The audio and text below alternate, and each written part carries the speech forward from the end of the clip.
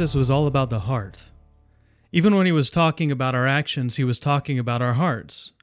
He was not concerned with those things which we tend to get worked up about. In fact, those seemed to be the people Jesus was drawn to. He was more interested in why people did what they did. Matthew 5:21 through 22a, "You have heard that it was said to the people long ago, 'You shall not murder, and anyone who murders will be subject to judgment.' But I tell you that anyone who is angry with a brother or sister will be subject to judgment." Anger is a heart issue. You can't always see anger. You can be angry on the inside without acting on it. Matthew 23:27 through 28, "Woe to you, teachers of the law and Pharisees, you hypocrites! You are like whitewashed tombs, which look beautiful on the outside, but on the inside are full of the bones of the dead and everything unclean. In the same way, on the outside you appear to people as righteous, but on the inside you are full of hypocrisy and wickedness." Jesus was far more concerned with the condition of the hearts of the Pharisees and teachers of the law than he was their outward acts of righteousness. The heart, both physical and spiritual, is central to the life of the body. In Scripture, they didn't have an understanding about how our bodies work like we do today. However, now that science is caught up with Scripture in this area, we can learn a lot about God's design.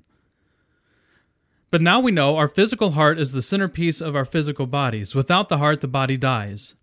Our heart never stops pumping blood through our vascular system.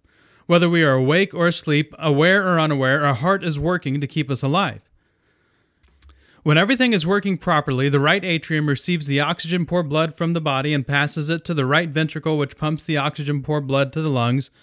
The left atrium receives the oxygen-rich blood from the lungs, and the left ventricle then pumps the oxygen-rich blood throughout the whole body.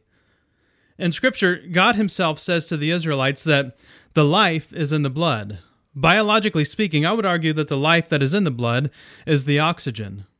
It's also interesting to note that God breathes life into our lungs, Genesis 2:7. "Then the Lord God formed man of the dust of the ground and breathed into his nostrils the breath of life, and man became a living being."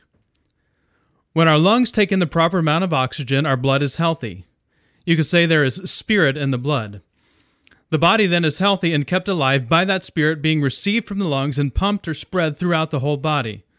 The heart pumps 5 to 6 quarts of blood per minute, 2,000 gallons of blood a day, constantly spreading the life and spirit throughout the body.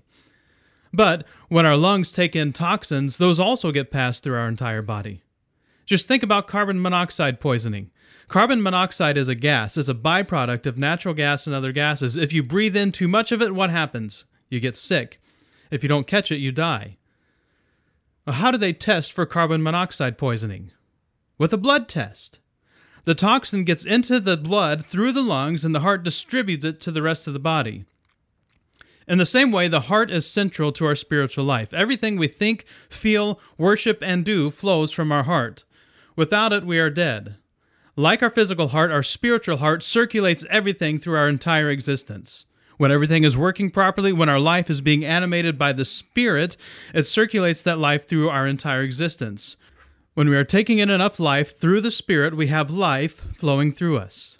And, just like our physical hearts, when we are taking into our hearts the things of this life, which Scripture describes as dead things, that death also gets circulated through our entire being. The heart is central to everything. Whether we are aware of it or not, our spiritual heart is constantly circulating through our entire being that which we are taking in through our spirit. When our spirit is taking in life and whatever is true, noble, right, pure, lovely, admirable, excellent, and praiseworthy, life is being circulated through our entire existence. When this is the case, we're healthy and thriving. When we are breathing in death and that which is untrue, undignified, wrong, impure, repulsive, shameful, crude, and unpraiseworthy, then death will be circulated through our entire being. The result is sicknesses like anger, rage, malice, bitterness, slander, filthy language, worry, anxiety, impurity, and the like. The more we take in death, the harder our hearts become toward things of God. The more we take in life, the more open and receptive we become to our Father. Proverbs 4:23 says, "Guard your heart, for from it flow the wellspring of life." How do they treat carbon monoxide poisoning? With fresh air. Look it up on WebMD. Fresh air, breathing in pure oxygen, and maybe spending time in a pressurized oxygen chamber. We may need to do the same. If we have become toxic due to taking in too much death, we may not only need fresh air, but higher doses of pure oxygen and even an intensely focused environment of oxygen to counter the effects. Our scripture focus for today is Luke 6:43 through 45. No good tree bears bad fruit, nor does a bad tree bear good fruit. Each tree is recognized by its own fruit. People do not pick figs from thorn bushes or grapes from briars. A good man brings good things out of the good stored up in his heart, and an evil man brings evil things out of the evil stored up in his heart, for the mouth speaks what the heart is full of.